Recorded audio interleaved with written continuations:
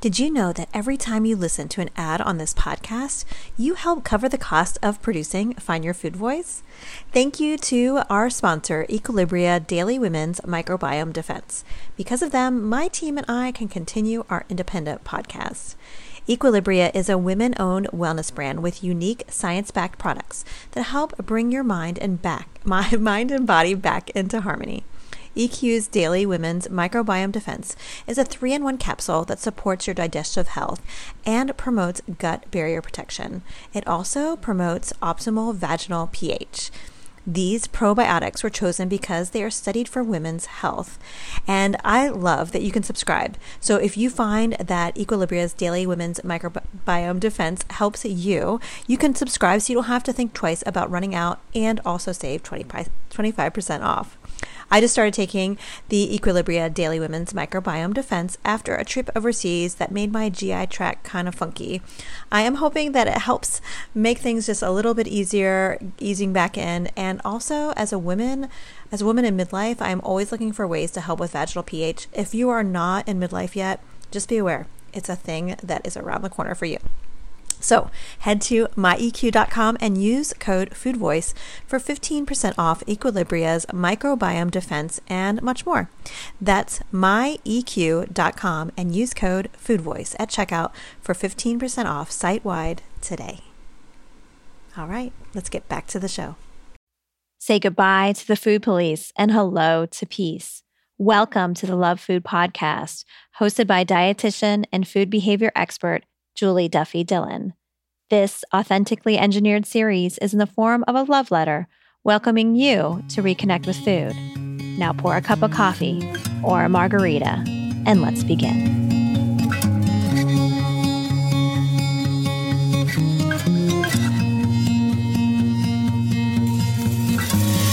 Hi, and welcome to this very special episode 131 of the Love Food Podcast. I'm Julie Duffy Dillon, registered dietitian and partner on your food peace journey. I'm so glad you're here. Thank you for connecting today. And I'm sneaking in this extra episode because it is currently just a day before the big conference, the Super Bowl for all dietitians. It's called FNCE.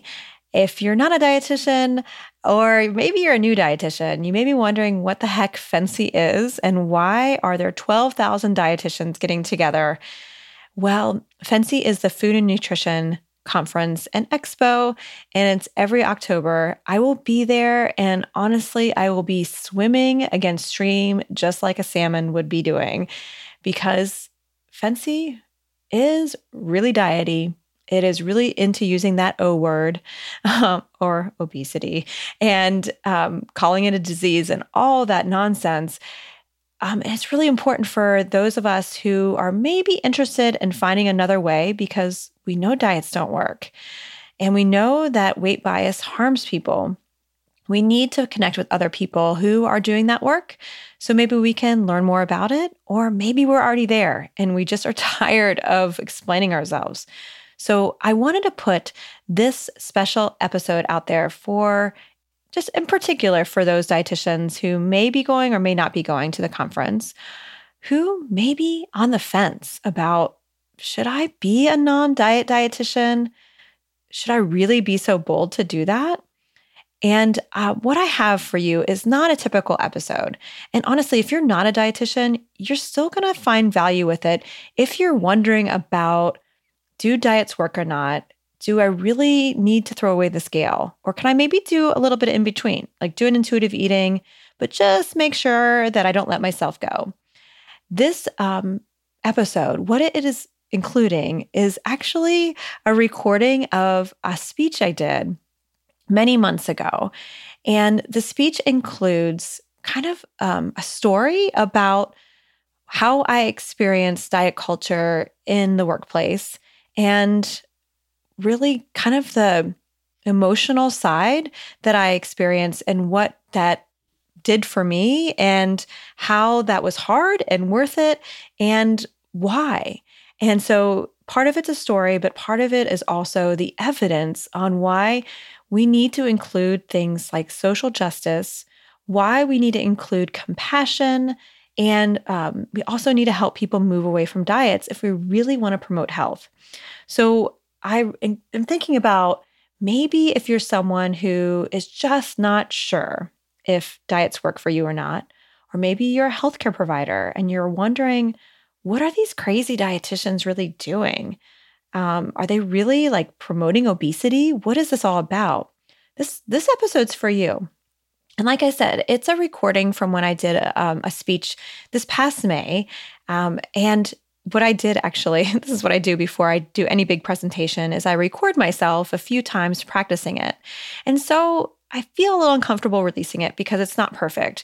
But what the hell, you know? I feel like perfectionism is what keeps people from really moving forward. And I decided that even if I recorded 1 billion times, it would never be perfect. And I'm really listening to feminist teachers who are telling me that perfectionism is part of the patriarchy and it's keeping us from really being able to express ourselves and to learn from each other. So I'm going to bravely just put it out there. So I can't wait to hear what you think about it. The speech is about 60 minutes long. And like I said, it weaves in some stories and personal experiences and also talks about the research behind the health at every size approach, the non-diet approach, and intuitive eating. And so I hope it helps. I basically just want you to do what you want with it. You know, share it with whoever you'd want with, or maybe it seals the deal for you that, nope, I'm not going to be a non-diet dietitian. It's really up to you. I consider myself just your food consultant here. And let me know what you think. Shoot me an email, julie@juliedillonrd.com, or find me on Instagram. I'm at Food Peace Dietitian. I would love to hear your thoughts. All right, enough of all that. Let's go ahead and get to this episode.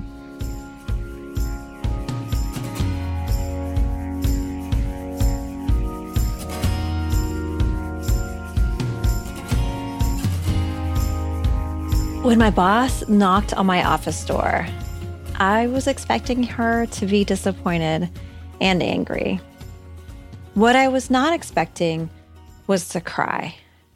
And not one of those cries that's kind of pretty and dainty with a tear just rolling gently down your face. No, this cry was what some would call as an ugly cry.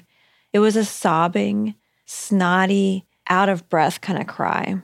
One that had been held inside of me for so long, way too long, and held so much shame. I was not expecting to cry. You may be wondering why I was crying, and you may also wonder why my boss was so angry.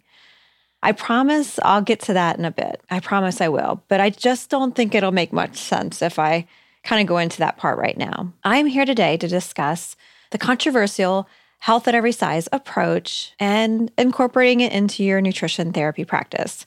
I have been practicing health at every size informed nutrition therapy since 2007. I kind of was on the fence through 2005 and 2006.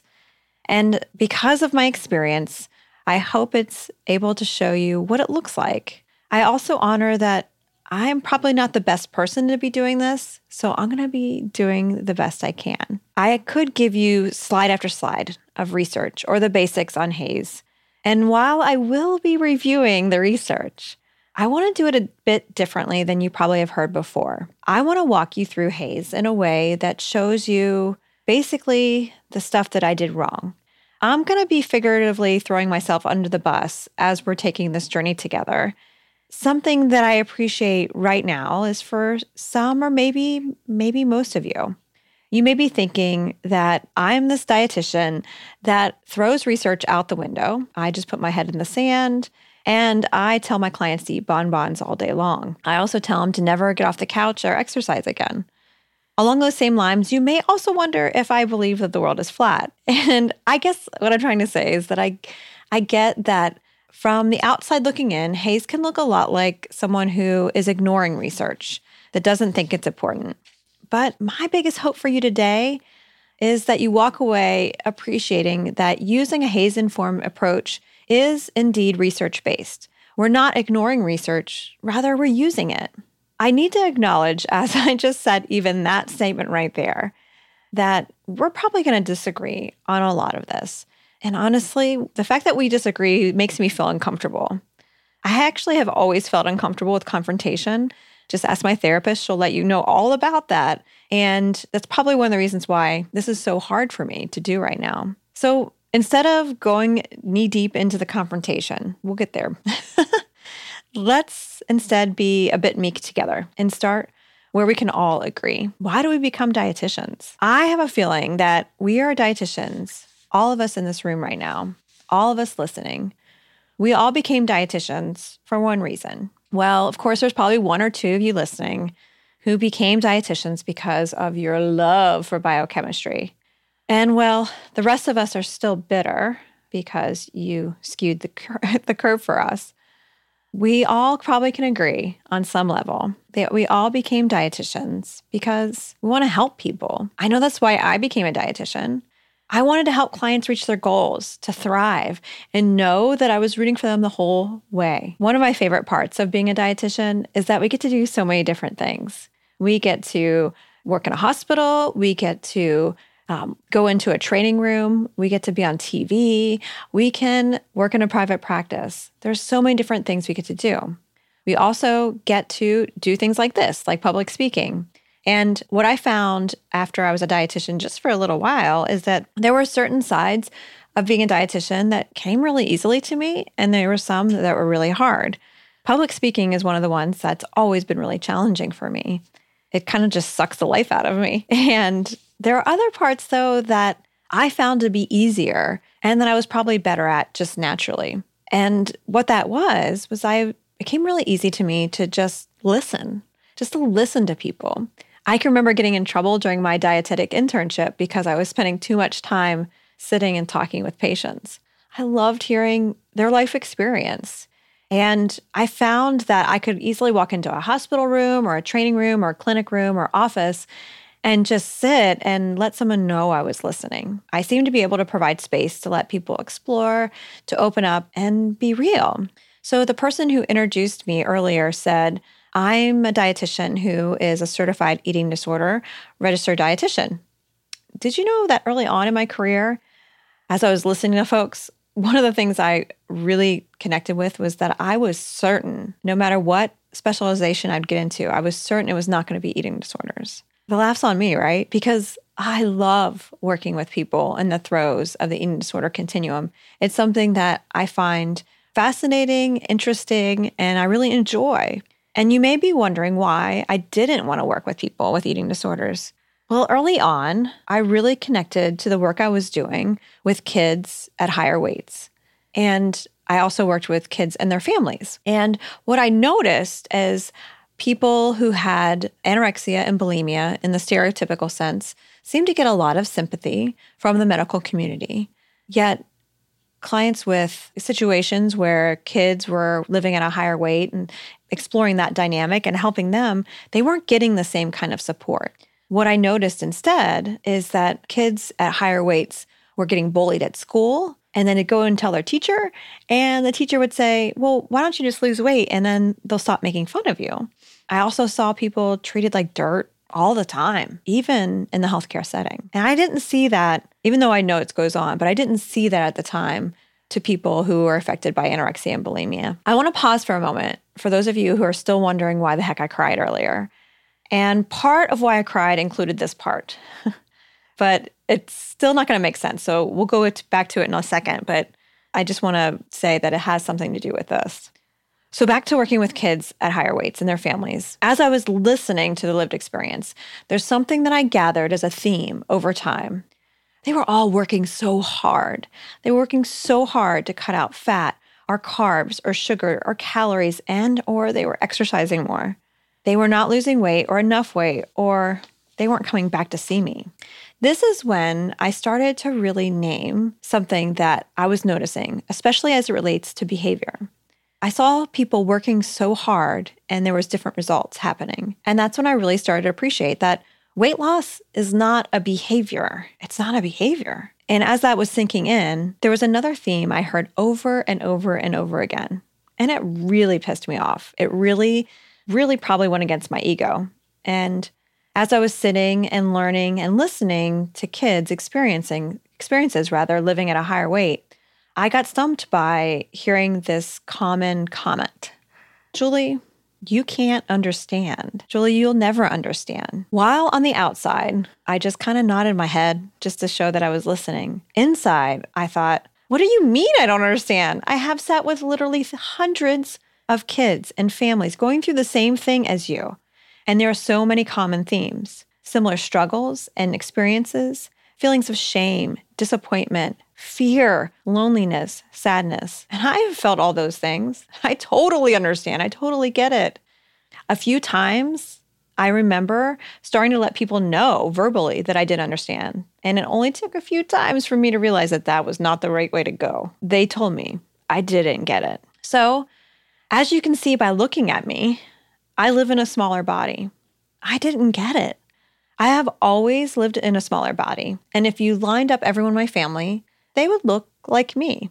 I'm also white, specifically European American, gender conforming, married to a man, and a Christian. While my life has ups and downs, I was born into a life of privilege. Seriously, I've had lots of hard things happen in my life. And on the outside, there are so many things that happen to me that are easier just because of my earth suit. That's what prompted me to go back to school. I'm trained as a mental health counselor. And because I didn't understand and I didn't know how to move forward with people, I decided to go back to school. I thought this would give me some tools to finally help people lose weight, finally help them get healthier, and feel better about themselves all along the way. My very first day of class in the counseling program, I asked my professor, I raised my hand, I said, Dr. Spurgeon, what do you say to someone when they say, you can't understand? And he said, you tell them you're right. I don't. Help me understand. Over the next few years, he also helped me understand my own life more. All those privileges that I just described to you. And understanding those privileges has helped me help people better. He didn't know at the time, but he was preparing me to become a HAES-informed practitioner. So much so that I think it's important to name those privileges are one of the reasons why I'm here standing on the stage right now instead of many of you. I said earlier, I'm probably not the best person to be talking about this. I'm white. I am in a smaller body. I'm gender conforming, married to a man, and a Christian. And I'm also financially in a place where I'm able to leave my job, come to speak to you, and take care of my family at the same time. Those are lots of privileges that many people aren't able to take and would not be able to do in order to be up here. So it's important to honor that. So since that master's degree, I've been doing a lot of listening and shutting up. Really, listening and learning and honestly unlearning. Because all the years earlier as a dietitian, when I was listening to my clients, I was listening through a different set of ears, one that didn't really understand the privileges I was giving. So I was listening through different types of ears now. And yet I still was in this place where I wanted to be better prepared to help people to be healthier, to fix them, to help them lose weight and feel better about themselves at the same time. So my first job out of grad school was a wonderful position because I was able to do counseling and work as a dietitian. And this is actually where I first worked with people with eating disorders. And I first wore the hat as eating disorder dietitian. And I also still worked with kids at higher weights and their families. I also had a position where I was helping people prepare for gastric bypass surgery and those using all liquid diets from a diet company I'm not going to name. So as I dove into this new work with eating disorders, with people with anorexia and bulimia, it felt really familiar. It kind of surprised me how familiar it felt because my clients with eating disorder on the diagnosis, well, they were counting calories, cutting fat or carbs or sugar, and or exercising more. They were feeling guilt, sadness, shame, fear, loneliness, all the same things. So much shame. And this shame was so familiar, just like when I worked with clients prepping for surgery or doing those liquid diets, or the kids living at higher weights in their family. The shame was the same, and I was the one pushing it. So this brings you and me to the sob with my boss. Earlier that day, through a sequence of events, it had all clicked. All those years, I have easily felt sympathy, and I recognized the world's sympathy, that ease with the sympathy, for those with stereotypical lower weight anorexia and bulimia and the torture they were doing to their bodies. It's horrible torture. But my higher weight clients, the children and their families, they were too. They were eating the same restrictive food arrangements. They were counting calories, cutting fat or carbs or sugar, and or exercising more. They were categorizing food as good or bad. They were exercising a lot or limiting their intake to all liquid diets. And I told them to try harder. I praised their commitment. I failed to recognize, because of my privilege and fat phobia, that my higher weight clients were being tortured too. I really, really cared for my clients. And I know all of us care for our clients. This is why we do this work. We want to help people. But when it came down to it, I wasn't helping. I was harming. I was expecting my higher weight clients to practice the very behaviors I called pathological and diseased in my lower weight clients. I was contributing to harm. I sat with people as they signed on the dotted line to amputate part of their stomach. I was no longer helping. I couldn't sleep. I couldn't eat. My boss was angry with me because earlier in the day, I was to be teaching a positive body image class for that liquid diet company I will not name. And honestly, these classes were super easy because there was an outline and a script already prepared for me. All I had to do was show up and push play and just go through the outline. I didn't have to think. It was to be a 30-minute class, and it lasted maybe 3 minutes. Here's the thing. The class was supposed to be on positive body image, yet people were following this liquid diet plan. They were torturing themselves. The cognitive dissonance was intolerable. Trying to hold together my values of helping without harming and helping people lose weight were no longer able to reside together in my brain. Words couldn't come out of my mouth, and I'm a talker. Words could not come out of my mouth to support the liquid diet company. So I stopped. So when my disappointed and angry boss met with me, and I have to say, this woman was such a compassionate, kind person, no blame on her, doing her job. And I got a lot of complaints because, people paid for a 30-minute class and I gave them 3 minutes. When she came in and was disappointed and angry, I told her through my sobs that I could no longer contribute to this harm. It felt immoral to me.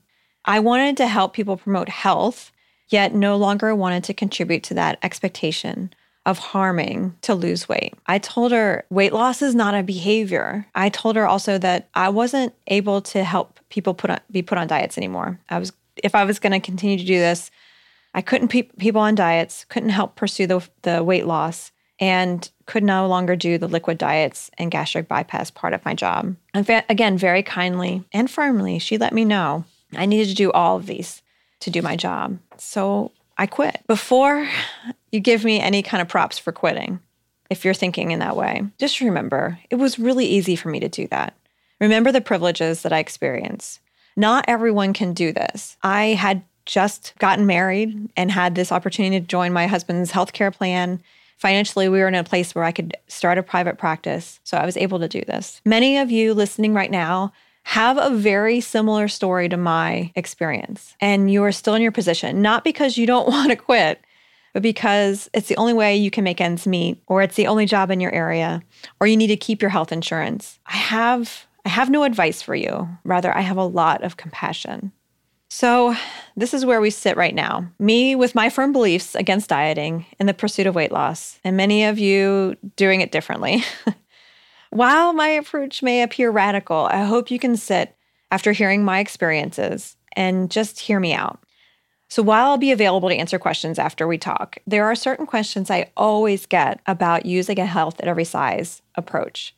And so I'm going to go through them. The first one that I get asked, without a doubt, whenever I present on HAES approaches is, well, wait a second, can someone actually be healthy at every size? And I really intentionally have the slide with the word healthy with the Y really big in capital and bold. And it may seem just like a typo, or it may seem healthy at every size equals health at every size. But they're worlds apart, and it's really important to tell you why. The extra Y points out really inaccurate assumptions about HAES and some errors.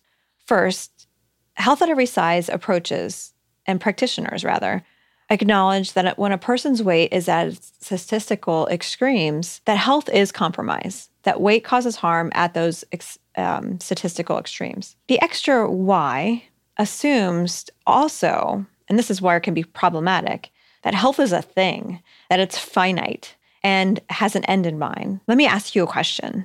Can someone with diabetes experience health? Can someone with an inborn error of metabolism experience health? Can someone with the amputation experience health?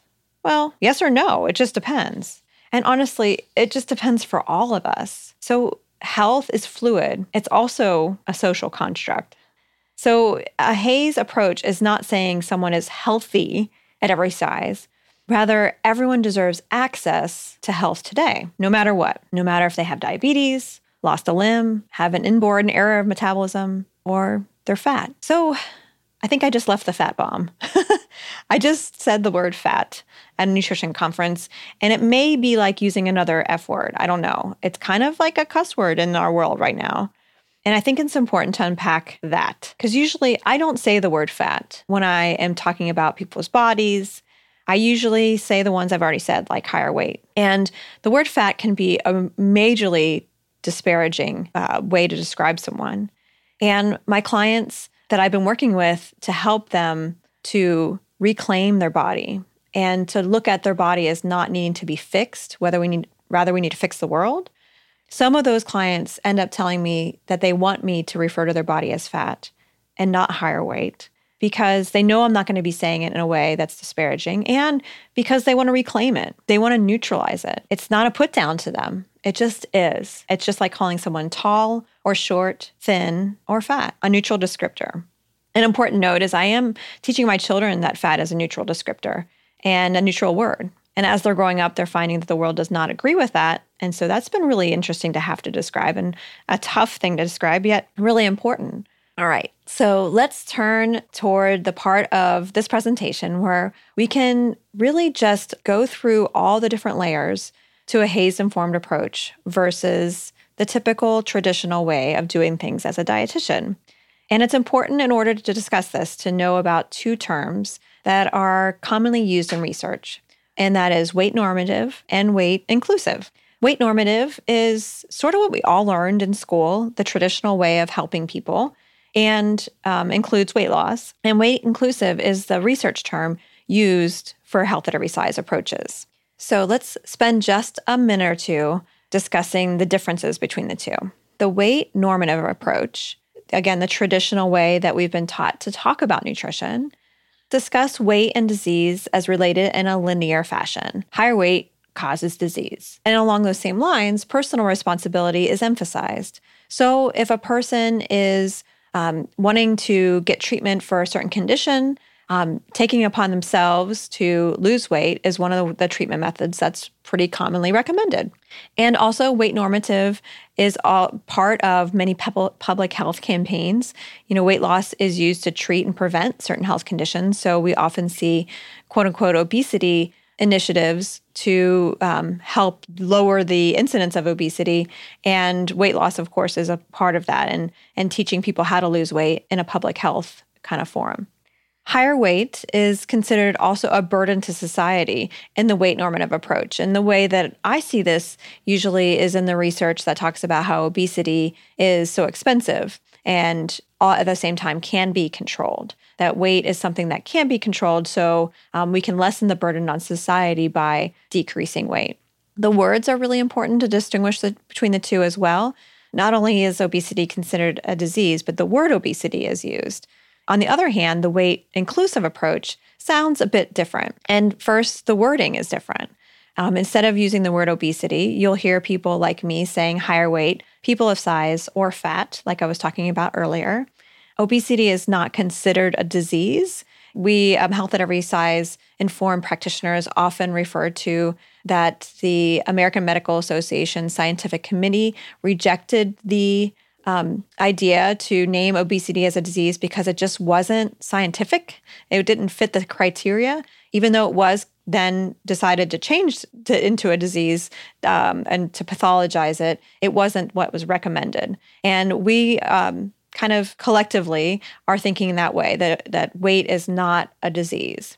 And weight and disease is a correlation. And so again, as a Health at Every Size practitioner, I am someone that considers research. It's not that I'm putting my head in the sand. And when I read through research, noticing if it's correlational or causational is really important. I can remember learning that in my undergrad.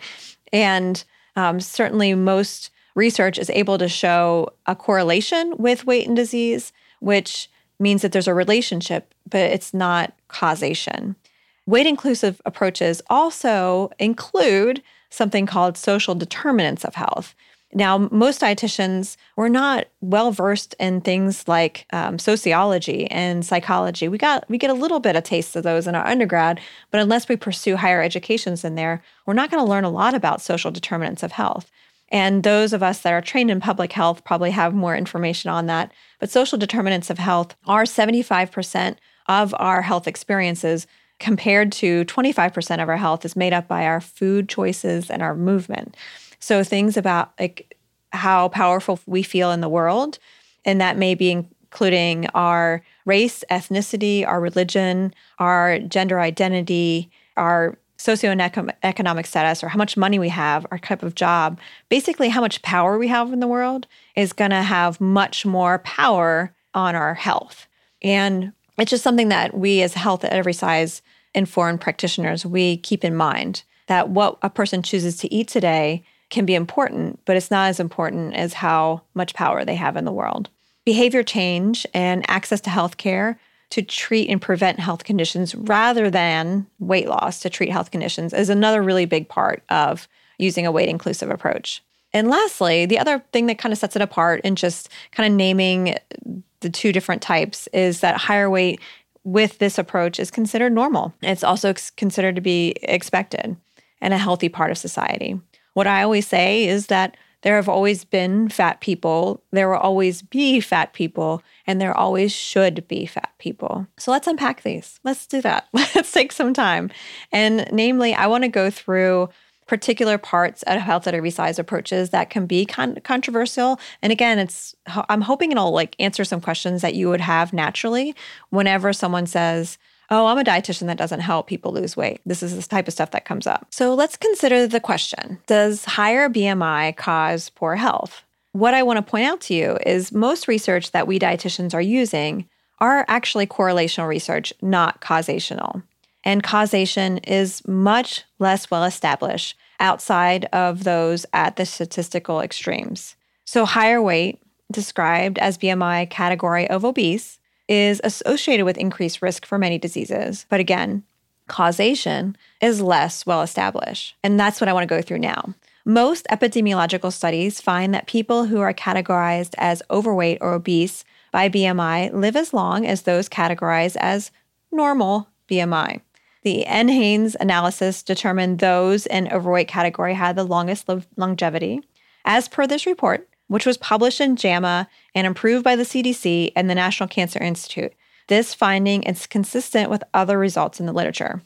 A meta-analysis by McGee in 2005 reviewed research pulled from data from over 350,000 subjects from 26 studies and found overweight to be associated with greater longevity than, quote, normal weight by BMI. An interesting part of this research is the weight cycling research. I'm actually going to dive really deep into that in a second, but I want to say something about it now, in that weight cycling can actually explain all the excess mortality associated with obesity in both the Framingham Heart Study and the NHANES survey that are really commonly used in the data that we read. According to Strohacker and McFarland from a 2010 paper, they suggest the association between weight and health risk can be better attributed to weight cycling than adiposity itself. So in conclusion, correlation does not equal causation. I think it's something that's super important to keep in mind, especially as scientific practitioners like we are. Okay, another one that I want to just go through and spend some time on is the data behind diet failure. Weight loss is not a behavior. You've heard me say it already 5 or 6 times now. And it's important to really understand and appreciate the data behind diets don't work, or do they? Well, there is zero evidence that a diet exists to help the majority of people keep weight off 2 to 5 years out and promote health. Yes, there probably are people in here who have lost weight and kept it off. Yes, there is the weight registry. Yes, there are diets that quote unquote work, but it matters how you define the word work. It's got to be helping most people long-term and promote health at the same time. And that includes emotional and physical health. So if someone is going to maintain a lower weight and be weight suppressed, but yet they're living a life of food preoccupation, again, like what we would call pathological for eating disorders, then that's not a healthy life. So again, no diet studies have generated long-term results for the majority of participants. According to Tracy Mann's research in a 2007 study that is in your resources, long-term follow-up studies say most people will regain their weight loss regardless if they continue with the program or not. A National Institute of Health panel of experts determined 1/3 to 2/3 of weight is regained within 1 year and almost all within 5 years. And more recent research by Tracy Mann finds that 1/3 to 2/3 of dieters regain more weight than was lost on their diets. They summarize, there is little support for the notion that diets lead to lasting weight loss or health benefits. So keeping that in mind, I think it's important to examine another piece of dieting. Many dietitians I speak with, even though they may know diets don't work, wonder what the harm is in helping people lose weight. What's the big deal if people want to lose 5 or 10 pounds just to fit into a different size or to appear differently and feel more confident? Or even more so, I know many questions I get are like, well, Julie, what if someone is in a very large body, is at those statistical extremes? Isn't it harmful for us to not help people lose weight? Isn't that promoting harm in doing that? And, it's important to keep examining the research on this. And one thing that I know to be true is that there is a real risk of dieting. And using a Hayes-informed approach recognizes this part of the risk. Not only do diets not work for most people, weight cycling is linked to a number of health conditions, as well as reductions in metabolic energy expenditure. So of course, this means that a person at a higher weight and never weight cycles will need a higher calorie level to maintain their weight, compared to someone at that same weight, that same higher weight, who had weight cycled. They'll need to eat significantly less amount of food to maintain that same weight. The Biggest Loser study, of course, was a really famous one in the last few years. That was a great example of this. A large body of literature has connected weight cycling directly with compromised health, including higher mortality, higher risk of osteoporotic fractures, gallstone attacks, loss of muscle tissue, high blood pressure, chronic inflammation, and some forms of cancer. I want to go through just a sample of this research. So one in particular that is important that we often hear about is the Framingham Heart Study. Mortality and morbidity were examined in more than 5,000 individuals over a 32-year period. Weight cycling was strongly linked to overall mortality, as was mortality and morbidity related to coronary heart disease for both men and women. The EFFORT cohort study conducted in Germany, another research study to look at this, 505 middle-aged men were grouped into weight categories of stable obese, stable non-obese, weight loss, weight gain, and weight fluctuations. Among these groupings, only the weight fluctuation category was associated with mortality over the 15-year follow-up period. And of interest, the stable obese category was not linked to higher risk of death compared to the stable non-obese category.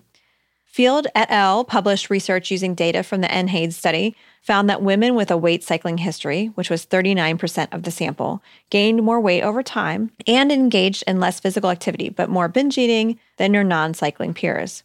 Osborne and Pierce published a 2011 study examining weight cycling and health in African American women. They found weight cycling to be common in their sample, 63% of their sample, and was associated with outcomes we dietitians do not like to see: binge eating, valuing thinness expectations, and poor self-esteem. So I don't help people pursue weight loss because of this, because dieting is harmful. It has harm connected to it. And if you still feel like you're going to help people lose weight, I think it's important to be giving your patients full informed consent about what you two will be doing.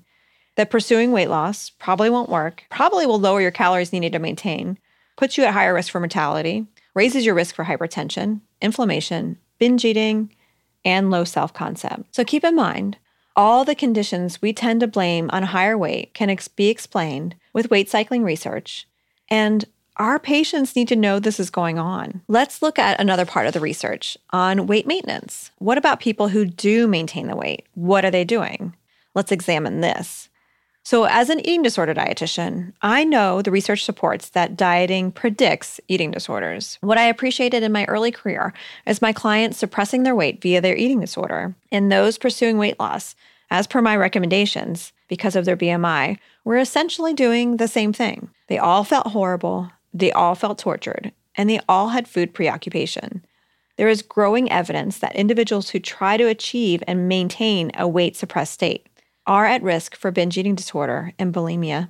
This likely happens because of food rules and lower calorie intake needed to maintain that weight suppression. Remember, weight cycling has been connected with needing a lower calorie intake just to maintain.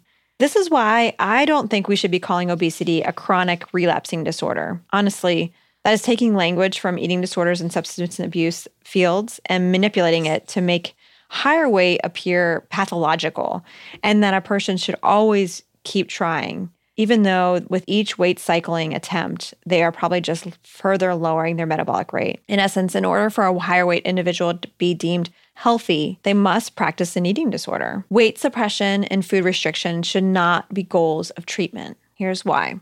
We eating disorder professionals know the only way to move away from food preoccupation is through ending the diet cycle. Anyone who complains of binge eating, emotional eating, food addiction, the only way to move away from the constant swing is to stop dieting. I have tried to help people move away from those behaviors and pursue weight loss. I tried and tried and tried. The research supports this does not work, and my clinical observation supports it does not work. Maybe you could do both, or maybe a few clients could, but for most people, it does not. I think it's important for we dietitians to let go of that pursuit of weight loss as part of our treatment.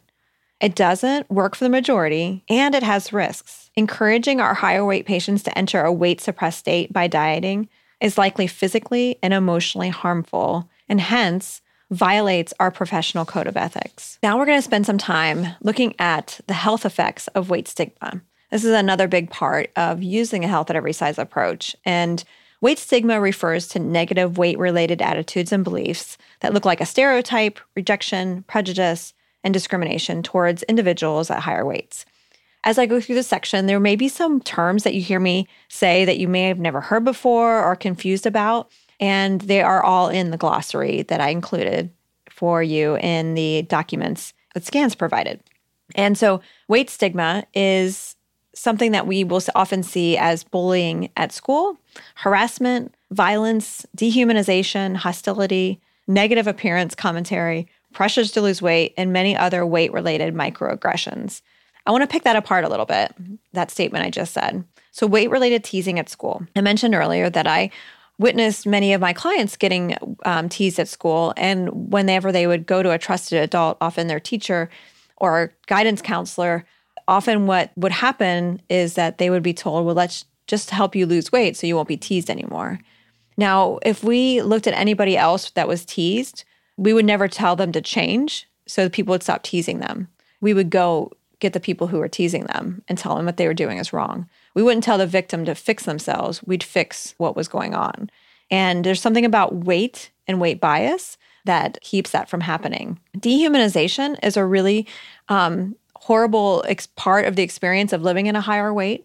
And what I mean by dehumanization, it may seem like a no big deal thing, but it's a really big deal when we watch the news and we see people at higher weights being discussed, not even really paying attention to that it's usually about public health outcries of an obesity epidemic, but just even the way that we show bodies on the screen when they're at higher weights without heads being visible or the eyes are blacked out with that black bar. That's a way of dehumanizing an individual.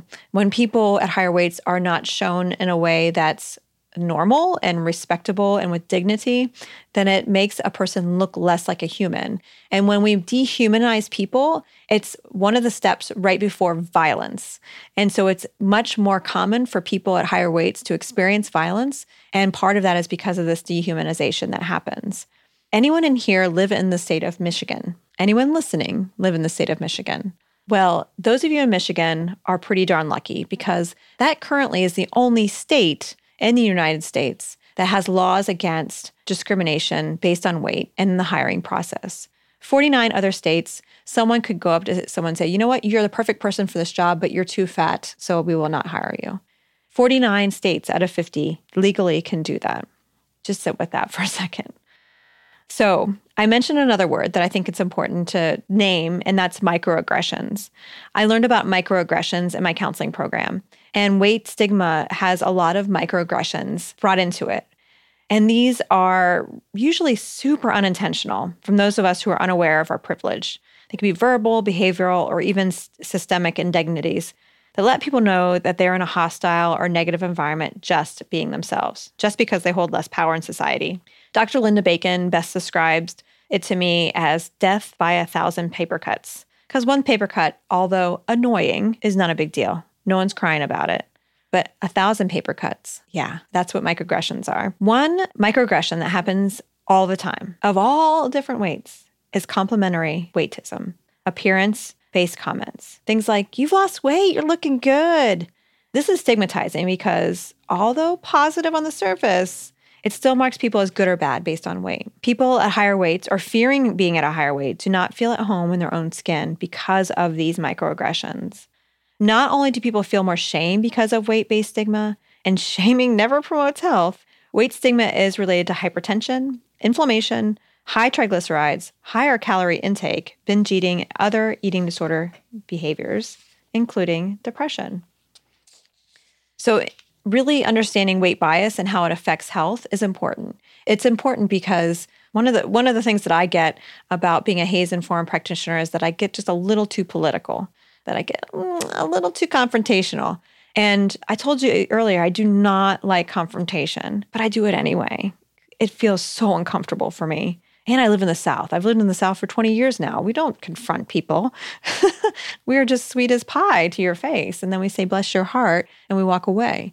But weight bias is political because it talks about policies and laws and regulations and how we treat people and how people have access to health. That becomes political. Like that approach informs how I vote. And as I say that, please know that it doesn't necessarily mean you have to be a conservative or liberal to be HAES-informed. People identify as either one and be HAES-informed. Yet it does inform your choices in like who you vote for. So now it may be clear as mud as to what HAES is and what it's not. But keep in mind, this approach rests on the assumption that everybody is capable of achieving health and well-being independent of their weight when given access to non-stigmatizing healthcare. We HAES-informed practitioners support the health of people across the weight continuum and challenge weight stigma. That's like the two basic arms of it. We challenge that a particular BMI reflects eating behavior, health status, or moral character. BMI is just a relationship. It's not causation. Weight is not a focal point for medical treatment or intervention because weight is not a behavior. Eating nutritious food when hungry, stopping when satisfied, and engaging in sustainable exercise because it's pleasurable is more what it's about. It's not about dieting and rigidity. It's finding what food feels nourishing and eating enough and getting pleasure from that, as well as pleasure from our activity. This allows it to be accessible to more people. We also try to minimize weight stigma and help people feel more comfortable accessing care, more able to discuss their health concerns, and less likely to experience bias at the doctor or dietitian. Above all, we take a vow to do no harm. And we recognize that setting a BMI goal contributes to weight stigma, so we don't do it. What I'm getting from my clients as I've shifted to this approach, not only are they telling me things that they don't tell anybody else, not only are they in a place where they feel more at home in their own skin, but things like triglycerides, cholesterol, self-concept, depression, inflammation, markers that we dietitians like to look at are staying in the ranges long term. So there are parts of health at every size approaches that I think are important. One is acceptance. And I hope you walk away from this presentation appreciating size diversity. Again, there always have been fat people. There always will be fat people. And there always should be fat people. When my higher weight clients see public health initiatives that are focusing on the obesity epidemic, what they see is that the future is not supposed to have them, that the future would rather us go towards a eugenics approach and eliminate someone that looks like them. That's really problematic. So another part of this acceptance piece is, of course, that diets don't work. And what do? Healthy behaviors.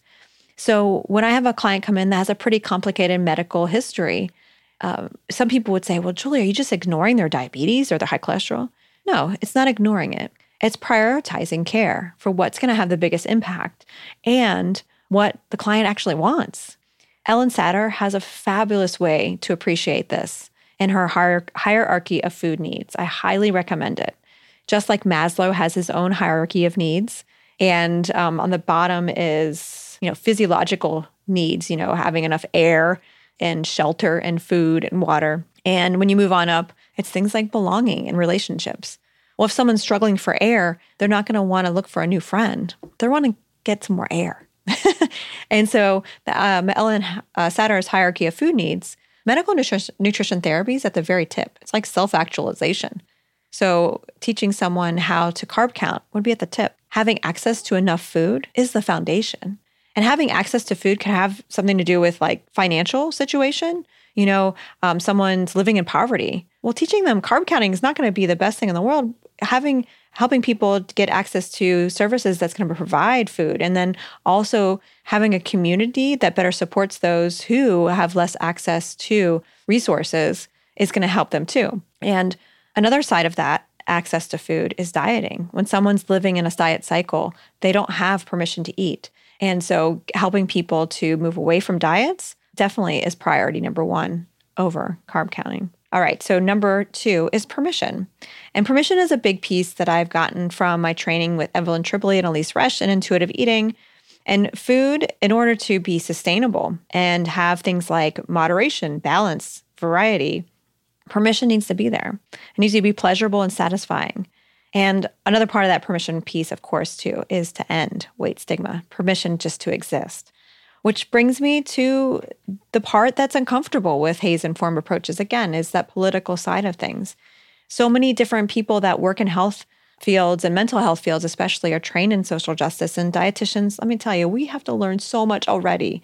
I can't imagine getting even more training, but we aren't trained in social justice. There is great health disparity among women, people of color, those who are gender nonconforming, and disabled-bodied people. That is not okay.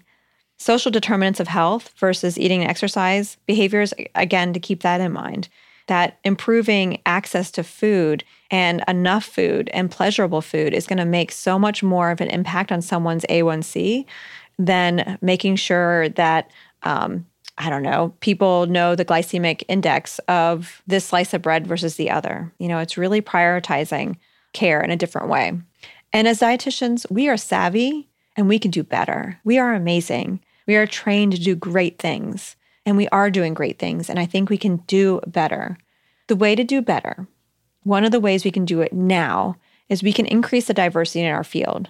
Because by increasing diversity in our field, what it does is it increases the representation of different people that often are going through health disparity, people of color, gender nonconforming, and disabled-bodied people. Why don't we see more people identifying in that way in our profession? Most people in our profession look like me. I want that to change. I think it's time for me to pass the mic to other people who look differently from me. And one of the organizations that working to do this is Diversify Dietetics.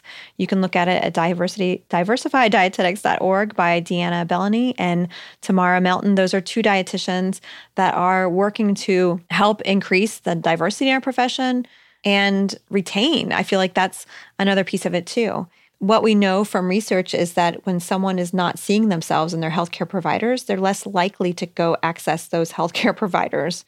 So we need to see more diversity in our profession. And what it'll do is lower A1C, lower cholesterol, help people binge less, smile more. And along those same lines, in speaking diversity, we need more higher weight dietitians.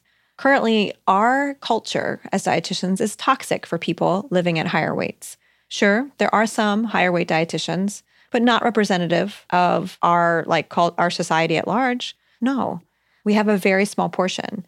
I happen to have the pleasure of working with many dietitians in training at higher weights. They're a group of people that I've just found myself working a lot more with.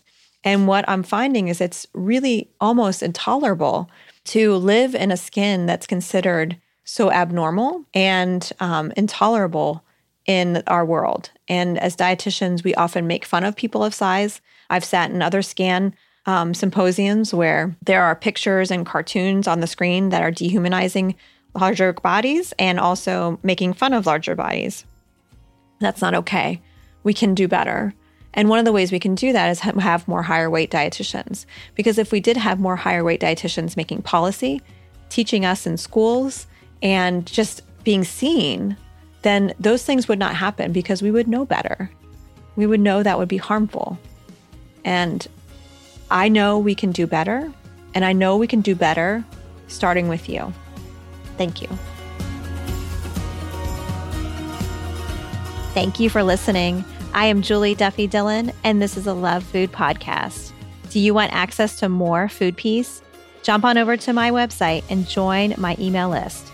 There, I share exclusive content that I don't share anywhere else. Get access to these tips and strategies by going to juliedillonrd.com/sign up.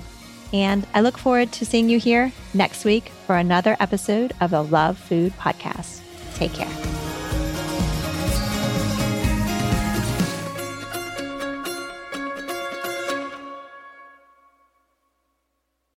Save big on brunch for mom, all in the Kroger app.